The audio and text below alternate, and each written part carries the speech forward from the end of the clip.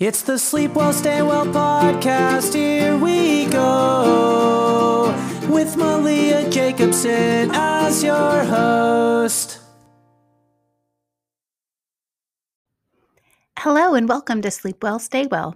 I'm your host, sleep and health journalist Malia Jacobson. It's back to school season, and that means a return to an early morning alarm clock for most parents and kids, even if it is for remote learning and not for in-person instruction this fall. I've heard of middle schoolers and high schoolers with remote classes starting as early as 6:30 a.m. So remote learning definitely does not mean sleeping in, unfortunately, and that will definitely be a shock to the system after months of quarantine summer and sleeping all over the place around the clock and not having to get up early. This year, it's going to be a particularly unique challenge because many kids have not been in a structured school schedule since March. And so a return to a more structured school pace, which many schools are implementing this fall, even with remote learning, will be quite a shock because we have been out of that routine since early spring. So it will be an adventure. Classes start for my kids next week, many kids this week, and many other parts of the country have already been in class for a few weeks. So we are off on this new adventure of the next phase of remote learning. And I get a lot of questions this time of year, every year, about getting onto a back to school sleep schedule, how parents can help their kids, help make those first weeks of school a little less stressful, help everyone to be able to get up in the morning, reduce the tension and stress for families in the morning, and just get the school year off to a better start. And so I wanted to bring someone on who could speak to this. And I think I found a great expert. My guest today is Dr. Scott T. Bonvillain, MD. He's medical director of the Overlake Sleep Disorder Center in Bellevue, Washington. He's board certified in sleep medicine, pulmonary diseases, critical care medicine, and internal medicine. He's been in private practice for more than 15 years. He's been recognized multiple times as a top doctor by Seattle Magazine and Seattle Metropolitan Magazine. He is the father of 3 grown children, and he's a 6-time Ironman Canada competitor. So he knows the importance of getting rest for recovery as an athlete, as a parent, and in his specialty as a sleep physician. So let's go ahead and get him on the line and talk back to school sleep. Dr. Bonvillain, hello and welcome. Thank you for being here. Thank you for inviting me. Yeah, this is a busy time of year. We're heading into September and school is starting next week for kids in my area. We're, I think, one of the last areas around the country to start school. It seems like everyone else has started school already, but this is the big week for a lot of folks around here, and then next week is as well. So this is a big topic that we're talking about, getting back to a school year sleep routine. It is something that parents always have questions about this time of year. I know I get a lot of questions about how do I get my kids waking up for school again after summer, but this year we're dealing with things in a pandemic environment and remote schooling, which just adds another layer. So Dr. Bonvillain, before this year, kind of under normal circumstances, what were some of the issues or questions that you would see this time of year around getting kids back on their school year sleep routine? Right. Well, I think that historically, the biggest issue that kids really of all ages have as it pertains to starting up the school year is readjusting their internal clock, right, such that during summertime, most kids are typically going to bed later and waking up later. And part of the reason for that is that biologically, it's been shown that about 80% of kids between the ages of 6 and 18 years prefer to have, as we call it, a more delayed sleep phase. That is, typically wanting to go to bed at So that's least. doctor speak for bedtime avoidance, right? Pardon That's me? like, I said that's doctor language for bedtime avoidance or late night owl. Yeah, I think so. They definitely biologically want to go to bed, uh, you know, no sooner than 10 p.m. and often midnight. And then, of course, want to get up later because if they're getting up at 6 or 7 in the morning, they've only slept maybe 7 or 8 hours. And the thing that's also important to realize is that younger kids, including teenagers, need more sleep than we do as adults. And as you get progressively older, starting in your elementary school years, your sleep need decreases. But for example, teenagers, it's been shown, need at least about 9 hours of sleep to, so to speak, fill the tank. And so you show me a teenager that gets 9 hours of sleep per night, and I would be quite shocked, having had teenagers myself. So one of the things that then happens is that these kids are starting up school. They have to revert to a different schedule where they're going to bed earlier and waking up earlier. And that's an adjustment that takes a while for it to work efficiently. Right. And I have heard and read different things in terms of how long it takes our bodies to adjust to that type of time change, whether we're traveling across time zones or whether we just suddenly need to get up earlier than we've been getting up. What is that time frame? I mean, I've heard that for adults it can be about a week to adjust your circadian rhythm, but for kids maybe about half that time. What's your perspective on that? Or is it just something that varies so much from person to person? It depends on the individual. It's for sure more difficult to adjust your sleep schedule counterclockwise than it is clockwise. And so that's part of the reason that people don't do as well when they travel from west to east versus east to west. And the relative rule of thumb is that it takes about 2 days per hour shift in your schedule. So if, for example, you've been going to bed at 1 a.m. and waking up at 9 a.m. and now you're wanting to go to bed at 10 p.m. and wake up at 6 a.m., it's going to take at least 6 days on that schedule before you start sleeping, efficiently, or the majority of that period. So for a bit, those first few days, folks are going to have troubles, particularly getting to sleep. So about a week sounds about right. Okay. All right. Thank you.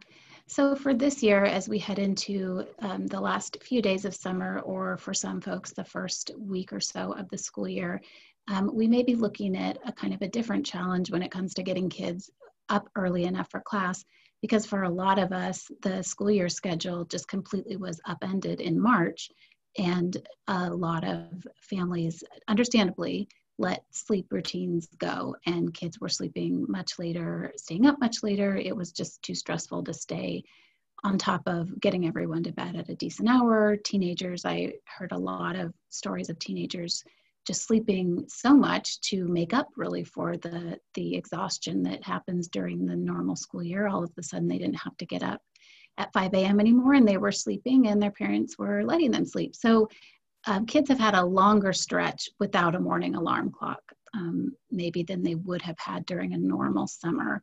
And so that might be one challenge that parents are facing this time, is it's been even longer since kids have really had to get up. But this fall, a lot of school districts are being very communicative about the schedule, that there is going to be a hard start to the school day, an early morning Zoom call, an early morning class. Accountability is a big buzzword for remote learning this fall. So everyone does need to get up, whether or not they have set an alarm clock in months.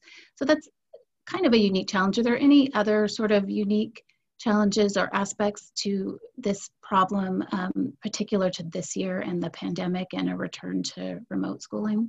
Well, it also applies to the parents' schedules. So one of the things that we're seeing in adults during the pandemic, most of which are now working remotely, is that they as well have reverted to a different schedule that is more often than not going to bed later, waking up later, other things that have affected people's sleep during the pandemic include not as much exercise and sunlight exposure. And so I think as it pertains to having kids that are starting schools, I think that parents need to themselves, if they can, simulate a work schedule similar to what they were on before the pandemic. Because otherwise, if they're sleeping in late and going to bed late, that's of course going to affect how their kids go to sleep and their sleep patterns. So I think that's important, that the parents are good role models as it pertains to good sleep hygiene. I think also with regards to it being summertime, one of the things that even though we're going into fall, is that it's still light out, till at least 8 p.m. And so as hard as it's going to be for some kids is to, minimize light exposure after dinner time, because that's going to affect your ability to get to sleep at the more desired earlier time. And that'll change, of course, as we advance into the fall when it gets dark earlier. So that's another factor that can help affect transition back to an earlier sleep schedule. Right. I think we're at about the perfect point when it comes to light exposure right now. In September here in Washington, it's light right about maybe 6 a.m., dark right about maybe 8. It changes so quickly, and I talk about it all the time. and it is different for different parts of the country, but it is something that I'm really affected by light exposure, and have such trouble sleeping in June when we're at our peak daylight. And a lot of kids, and particularly sensitive people, I think, share that struggle. But then right now, it's like it's light enough to take a family walk after dinner, but it's still dark enough to fall asleep, right, at a decent time. But that window is just so brief. We head into the dark months. So yeah, it's a whole different challenge with that.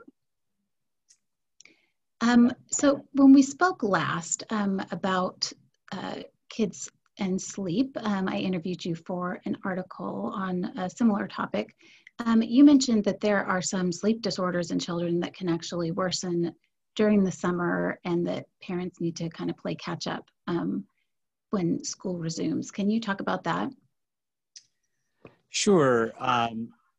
So again, there's this circadian rhythm disorder that we call delayed sleep phase syndrome, where it's been described in about 5% of teenagers. So they're the most susceptible. And that's where biologically these kids literally cannot get to sleep before 3 a.m. And so when school starts and they're having to get up and go to school or show up for homeroom at 7 or 7:15 a.m., they've only slept at most 4 hours. And things that make that worse are, for example, weekends where these kids, are things that we can do to fix the problem, which I'll go into, but on Friday and Saturday nights, often these kids will then, because they don't have to go to school, stay up late and then sleep in late. And then that basically negates some of the progress that's been made during the week. And during the summer months, most of these kids are on a more delayed schedule. So they, in particular, will have difficulties adjusting to a school schedule. And some of the things that we do with these kids treatment-wise is we will have them stay on the same schedule 7 days per week, which of course meets a fair amount of resistance from the teenagers, at least for a while. And then often this is a scenario where supplements such as melatonin are helpful, in that melatonin is a chemical or a neurotransmitter that the brain makes typically about 2 hours before our biologic sleep time. That is the time that we naturally want to fall asleep. And so kids with this delayed sleep phase syndrome have been shown not to make melatonin until several hours after their desired bedtime. So supplemental melatonin is helpful in these kids. And then this is where light exposure in the morning is helpful. And sometimes, particularly in the winter months, we'll recommend that they get like a light box. And what the light boxes do is that they emit a spectrum of sunlight that is in the blue light range that has been shown to stimulate a receptor in the back of the eye or in the retina that then sends a signal to the brain to wake up. And so exposure to light in the morning sort of pings the internal clock that this is wake up time, even though naturally they don't want to wake up for another 2+ hours. And then melatonin on the back end helps sort of ping when it's time to start preparing to go to sleep. So people like that in particular have this difficulties, particularly getting back to school. And so already I've seen a lot of these patients in the last month where they did well, they were back on a schedule, not having too much difficulties getting to sleep at 10 or 11 p.m., but summer has come around and COVID, and their sleep habits have changed. And so even though they know what they need to do, they find it helpful to come in to see me to emphasize that they know what to do and get back on track.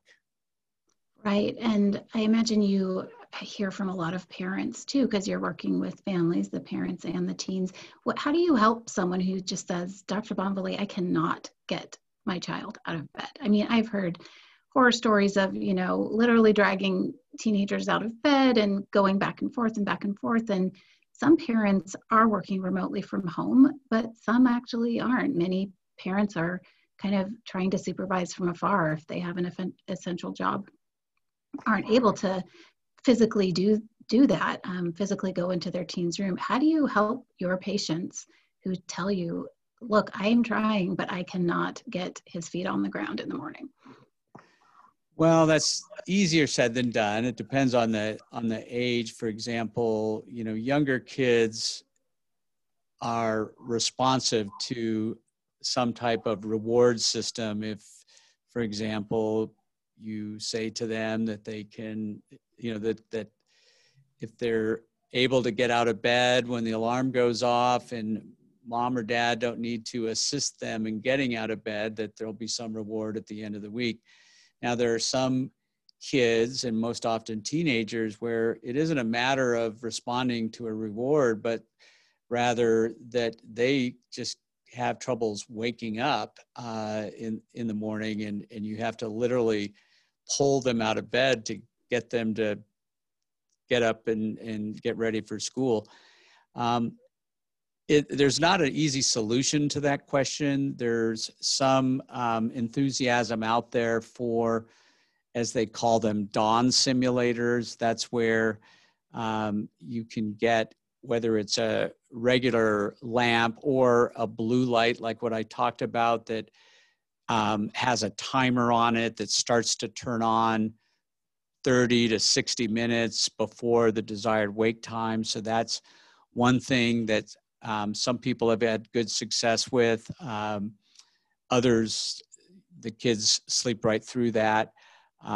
Again, ensuring that they have gone to bed at least 7 or 8 hours before the desired waking time, making sure that kids aren't going to bed with their phones and things like that, where we as parents think that they're sleeping or trying to get to sleep, and turns out that they've been looking at YouTube or messaging friends for a couple hours after lights out. So, so there's no specific recommendation that we have to get people out of bed. We've had some people that have had disorders like narcolepsy that adds to the problem, where we've given them stimulants that are transcutaneously absorbed. That is, it's like a patch that you put on the skin with a stimulant that is slowly absorbed. And sometimes I've had parents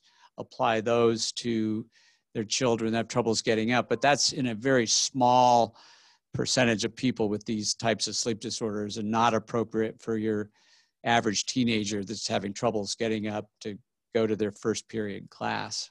Right. And I know that one thing that I also talk to parents about that has worked for some people is having an electronic alarm clock that you as a parent can connect to from your smartphone wherever you are. So there's a couple of different ones on the market from Amazon or Google or different devices that you can have that work as alarm clocks, but you can access those remotely, and you can blast your child's favorite music to get them up out of bed, even if you're not home, if you're out the door already to your essential job. You can even speak to them. So there are some ways to support your child getting up for class, even if you can't be there in person. And you can make it kind of fun. Sometimes everyone, my kids like surprising each other with different songs on their alarm devices, and we can, control it from different parts of the room. So whoever is enjoying a certain type of music at a certain moment, we can surprise them with that in the morning. And sometimes they like it and sometimes they don't. But it's something that is an area where technology, I think, can help remove some of that burden and stress from families, and maybe make it a little bit more lighthearted. But are there other ways that parents can kind of enlist their teen in helping to manage their own sleep schedule? Because I know that kids and teens are more likely to comply when they help to set a rule or a guideline, or when they feel more invested. Can you talk about that? Well, I think that is where some type of reward system might be, a reasonable approach. I think, again, the most important thing is even though it's easier said than done, is ensuring that they are going to bed when you think that they're going to bed. If truly a teen has gone to bed at 10 p.m. and fallen asleep within 20 to 30 minutes, and it's 6, 7 a.m., they should be able to awaken on their own and not have too many difficulties getting up out of bed. So I think that that's important to ensure on the front end that that's occurring. And then again, like I say, is that teenagers commonly try to catch up on weekends by sleeping in later till noon, even. With some kids, I know my kids when they were teenagers would do that. And also they're going to bed later. And so that throws off whatever improvement you've made in adjusting their circadian rhythm. So it's important that they try not to vary by more than, for sure, 2 hours, and ideally 1 hour, their sort of sleep-wake schedule on Friday and Saturday nights. So again, I think that if they're getting 7 to 8 hours of sleep, then they should be able to get out of bed without, a whole lot of prodding. I think a lot of the problem is that simply these kids have only obtained 4 or 5 hours of sleep, and they're still sleepy. They're still in REM sleep during that time, and it's difficult to get them up out of bed. Right. They're not done sleeping yet. So so they really are a zombie. Yeah. So when you say that, making sure that they're going to sleep when you think they're going to sleep, so that means, as a parent, if you're turning in at, 10:30, 11, and you think your teen is, but in reality, they're up on their phone until 3 a.m., it's really, that goes back to keeping setting the downtime on their devices, make so that they maybe can't access some of those apps, setting the expectation that their phones will have a bedtime and that their phones will live outside of their room in terms of chargers and the expectations around screen use at night. Is that kind of something that you talk to families about? Yeah, absolutely. Because my daughter is 13 and her phone is set on a downtime at night that is controlled by me as her parent. And if there's times when she's going to be at a sleepover, or like we were traveling and she's like, Mom, I want to look through my pictures for the day. You need to adjust my downtime for today so that I can actually see my pictures, because it's 9:30 and my downtime starts at 9. So I did that for her and it was no big deal. It's an ongoing dialogue. But when she gets when her phone kind of powers back up in the morning, she has numerous texts from friends that come in at 2 and 3 in the morning. Right. And she's 13. Yeah.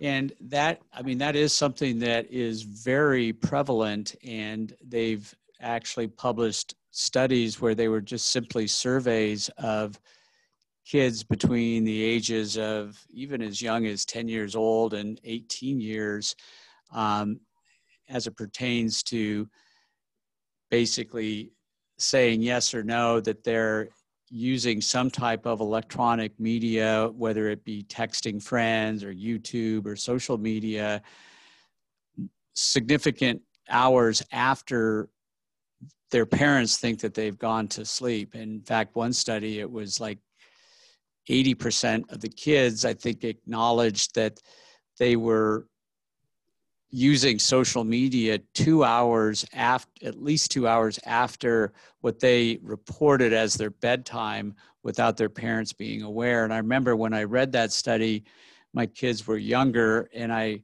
brought that up to them. And of course, they rolled their eyes and said, of course we do that, which was upsetting and bothersome because I'm a sleep specialist. But it is a phenomenon that is a lot more frequent than I think we as parents realize. So I think that setting the downtime like you described with your daughter is a great idea.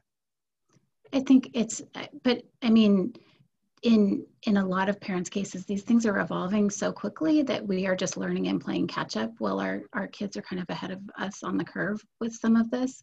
Right. It's helpful for me because my kids are coming of age in an era where this type of thing has been around for a bit. And so I sort of have started setting some of these things in place before my kids were really on social media, or I guess before they are on social media. But for a lot of parents with kids who are older like yours, it's like you're really just learning. Everything changed so quickly with social media, and it's definitely evolving and learning as kids learn, and I'm playing catch up too with the apps and all of the things like that. But for me, it's also a realization that for kids and for me, really for adults too, social media is just so much more activating and mentally than consuming other types of content in the evening. So really trying to avoid even, social media, scrolling feeds, even email. I mean, because it just activates these parts of my brain that are associated with work and things I need to do in my to-do list and social relationships and dynamics. And it just makes it so much more difficult to wind down. So we talk about that too. Like, if you can't sleep, it's okay to watch a show. I'd much rather for them to do that than to be on social media or texting their friends, because they just get wired and can't wind down. So, well, even taking that, a few steps further, I think, particularly in kids and teenagers, social media also involves bullying as well, and right. Maybe not the scope of this, but a little bit of our conversation, but that is a scenario where it can lead to mood disorders like depression and anxiety and things like that. And I've seen that in patients where, part of their sleep disturbance was related to social media, and they were getting on social media at nighttime and being bullied and developed as part of that anxiety disorder and depression, and so all of these things are interrelated for sure.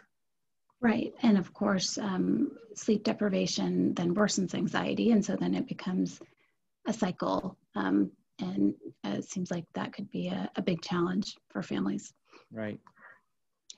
So, and I think too, I mean, speaking of the pandemic, and yep. I know we probably talked about this before, but is that I think that kids are more concerned about COVID than they let us as parents believe, just as it pertains to, the health of their loved ones, and the future as it pertains to school and things like that. And many of these kids have had, a parent that was laid off from work. And I think that recognition of the psychological impact of the COVID-19 pandemic and what's happened in our society are affecting these kids a lot, and more than I think most of us realize, and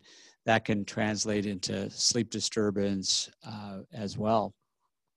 Right. Yeah, that's a great point. Thank you for bringing that up. I think as parents, sometimes it's easy to assume that our kids sort of know or are processing things that we know or understand things that we understand, but they are, of course, processing things in an entirely different way. And on one hand, they may not be getting a lot of information, or they may be hearing about information from their friends in terms of what's going to happen with school, what are the real risks of COVID,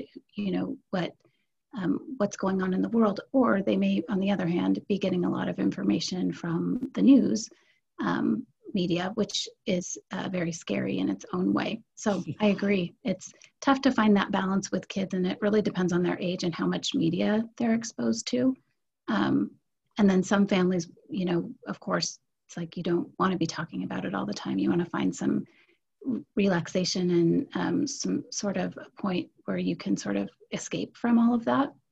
But I think it is important to kind of keep that conversation going with your kids. Where are they getting their information? If they're worried about something, why? Where did they hear that? It's definitely, I'm spending more time talking about it with my kids than I thought that I would have to, but I think it's important. Well, for me, it's reminiscent of, my kids were very young at the time of 9/11. And right. As you recall, 24/7, it was on the news, and it was very upsetting to my kids, and they had nightmares, and we ended up limiting how much they could watch the news during the daytime, and sat down and talked about it every day. And I don't think that the COVID-19 pandemic is I mean, it's different, but in certain ways it's very similar. And so I think it's helpful, even though our numbers have dropped significantly. I think we're going to see another bump come winter time. And I think it's just helpful, particularly younger kids, in sitting down and talking with them, and asking them if what their concerns are, and in trying to clarify some of the misinformation that they may be receiving from friends or from the media. Right. Yeah, absolutely. I've been surprised at how much information my kids who are younger are getting from their friends, and how much they're talking about it kind of amongst themselves, even with limited social contact with one another over the last few months. They're still managing to get a lot of misinformation about what's going to happen with school, and what is the outlook, and so it's interesting. I think in some ways now kids are probably more connected to their peers than ever, so that information can just spread like wildfire. So it is important yeah, to keep that conversation going and to ask a lot of questions as parents, like you said. What are your concerns? What are your fears? And then maybe, I mean, relating it back to sleep, maybe journaling or doing some things or some rituals to sort of ground things a little bit in a sense of peace and comfort at night. Do something that you can do to alleviate some of those fears so that they don't impact sleep as much.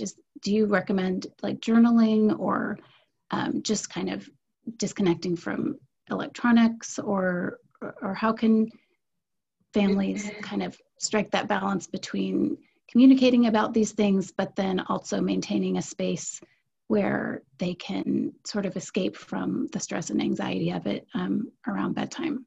Right.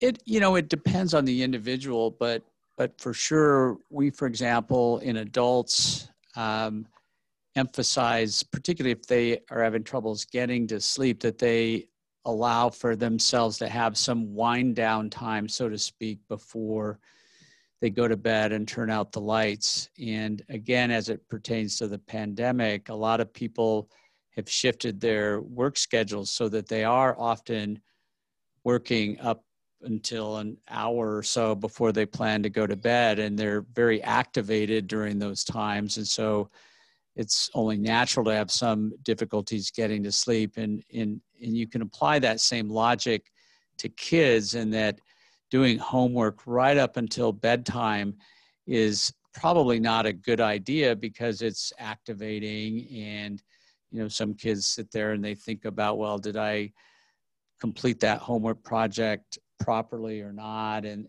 that can interfere with sleep. So I think that giving yourself some sort of relaxation time, and I would say at least 2 hours before when you get into bed, is helpful.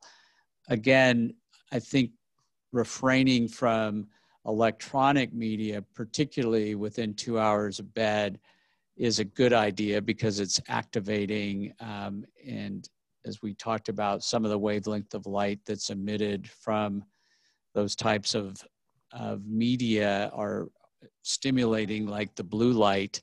And so I think that reading or watching television or writing in a journal, I think it's a great idea before bedtime. Right. And do you recommend blue light blocking glasses? Those have gotten pretty inexpensive, I've noticed, and they're becoming pretty popular. Are there something that you recommend? Yeah, the problem is that we don't know how well they do block blue light. And same with, most computer screens and iPads now technically have a nighttime screen that filters out some of the blue light. Yeah. Night shift or whatever it's called. Yeah. Yeah, I think that it's better than nothing, but truthfully, there was a recent article on this topic stating that none of the manufacturers of these types of blue light glasses or filters on computer screens have actually shown data that they do filter out that wavelength of light that's activating. But they probably do to some degree, but I'm not sure. I'm not sure it's 100%. Oh, right. Yeah, that's interesting. I think as consumers, I guess we're just kind of putting a lot of faith in the fact that these products have been tested when, they probably haven't. Well, it reminds me, for whatever reason, of these activity monitoring devices like Fitbits and things such as that, where none of them have been validated as it pertains to monitoring depth of sleep. And so we have sort of a love-hate relationship with those types of devices, in that we think that they're pretty decent at differentiating wake from sleep, but not so much at differentiating stage 1 sleep from REM sleep. Right. So, I actually did a whole feature on this exact topic on slow wave sleep, and did talk to the folks that Fitbit and did some pretty in-depth digging on this very topic. And yes, that's exactly what I found. The science is getting better, but that people, you just really can't rely on what your device tells you about how much deep sleep you're getting. But pretty reliable when it comes to distinguishing wake from sleep. That's right. Yeah, pretty interesting. We can't always take that stuff at face value for sure. And so in terms of helping kids kind of get back get the school year off to a good start, for me, it's all about reducing stress on families, not giving them something else to worry about. So are there any other things that you wanted to mention that could help people kind of get on top of this issue, help their kids get up in the morning without creating a lot of extra stress during this time of year? Yeah, I think, again, I sound like a broken record talking about schedule, but kids, particularly younger kids, thrive on being in some sort of scheduled sort of environment. And I think it pertains to sleep as well. And so I think that, getting on a regular schedule is important, not breaking the rules on the weekends, having the parents, particularly during the pandemic where their schedule is thrown off, try to get on a schedule and be good role models is, I think, very important. And then, minimizing exposure to social media and electronic devices, after bedtime hours. I think those are the key points as far as I'm concerned as it pertains to kids getting back to school. And the bottom line is they're all going to have trouble for the first, even though it takes, as we talked about a week, for the first couple of weeks, they're going to have troubles adjusting. But in realizing that school's already starting, I was going to say that if it was a month from now that school was going to start, getting them on a schedule, in advance is helpful if you're able to do that. Right. I think when this comes out, I think school will just have started in some parts of King County and then in Pierce County starting next week, but some kids are back already. So yeah, and expecting some setbacks over those first few weeks where kids are kind of then sleeping more on the weekends, and then you have to course correct, and yeah. So it takes a while. I guess having grace and patience during those first few weeks definitely helps you get through. That's right. Is there anything else you wanted to add, or where can people learn more about you and your work, or even come to visit you if they're in the Seattle area? Yeah, they can. I'm part of Overlake Medical Center and the Overlake Medical Clinics in Bellevue, Washington, and there's information about myself and the Sleep Disorder Center. The website is overlakehospital.org, and so they can get that information and schedule an appointment if they would like. Be happy to see them. All right. Well, thank you again for being here. Thanks for sharing your expertise, both as a parent and a sleep physician. I really appreciate your time. Sounds good. Thank you, Malia. Thanks. All right. Bye-bye. Bye-bye. Thanks so much for listening. That's our episode. And I want to wish you best of luck in your back to school journey, whatever that may look like. There's so much uncertainty about what this year will look like. And whenever things are uncertain, I think it's important to take note of the things that we do know for sure. For this year, we know that this fall will be different than this spring in terms of remote learning. Our schools and districts and students and families are a little bit better prepared, and things will go down a little bit differently than they did in the spring. We may not know exactly what it will look like, but we know that it'll look different. We also know that our current situation won't last forever. I think that's important when things feel stressful or when students are stressed out. about the uncertainty, to remember that this is temporary. And another thing we know for sure is that we will definitely get through it. And of course, we do know that it is easier when we have all had enough sleep, when we feel our best, or at least good enough. We are better prepared to face whatever the day holds and whatever the school year holds. And I also do want to point out that it is never my goal to add stress or add another to-do to anyone's list. Sometimes the best we can do is just show up. It's okay to be tired. It's okay to not be bright-eyed and bushy-tailed. And it's okay to just do the best that you can. And if that means getting everyone onto a back-to-school sleep routine before school starts, that's awesome. If that means playing catch-up over the course of the month or trying to figure it out as you go, that's absolutely fine too. It's all about just doing what you can and trying to add a little enjoyment and fun throughout the day, and just enjoying your family and trying not to stress out about it. And I'm here to help. You can find me at Malia@sleepwellstable.com, MaliaJacobson.com, and more about the podcast and show notes at sleepwellstaywell.com, as well as on all the social media channels. Next week, we will be back with an episode that has more of a grown-up focus. We'll be talking about menopause and andropause and how sleep is impacted during these life phases. Until then, please enjoy your first week of September, and please sleep well and stay well. Thanks. Bye-bye. It's the Sleep Well, Stay Well podcast, now you know. Thanks for checking out the show.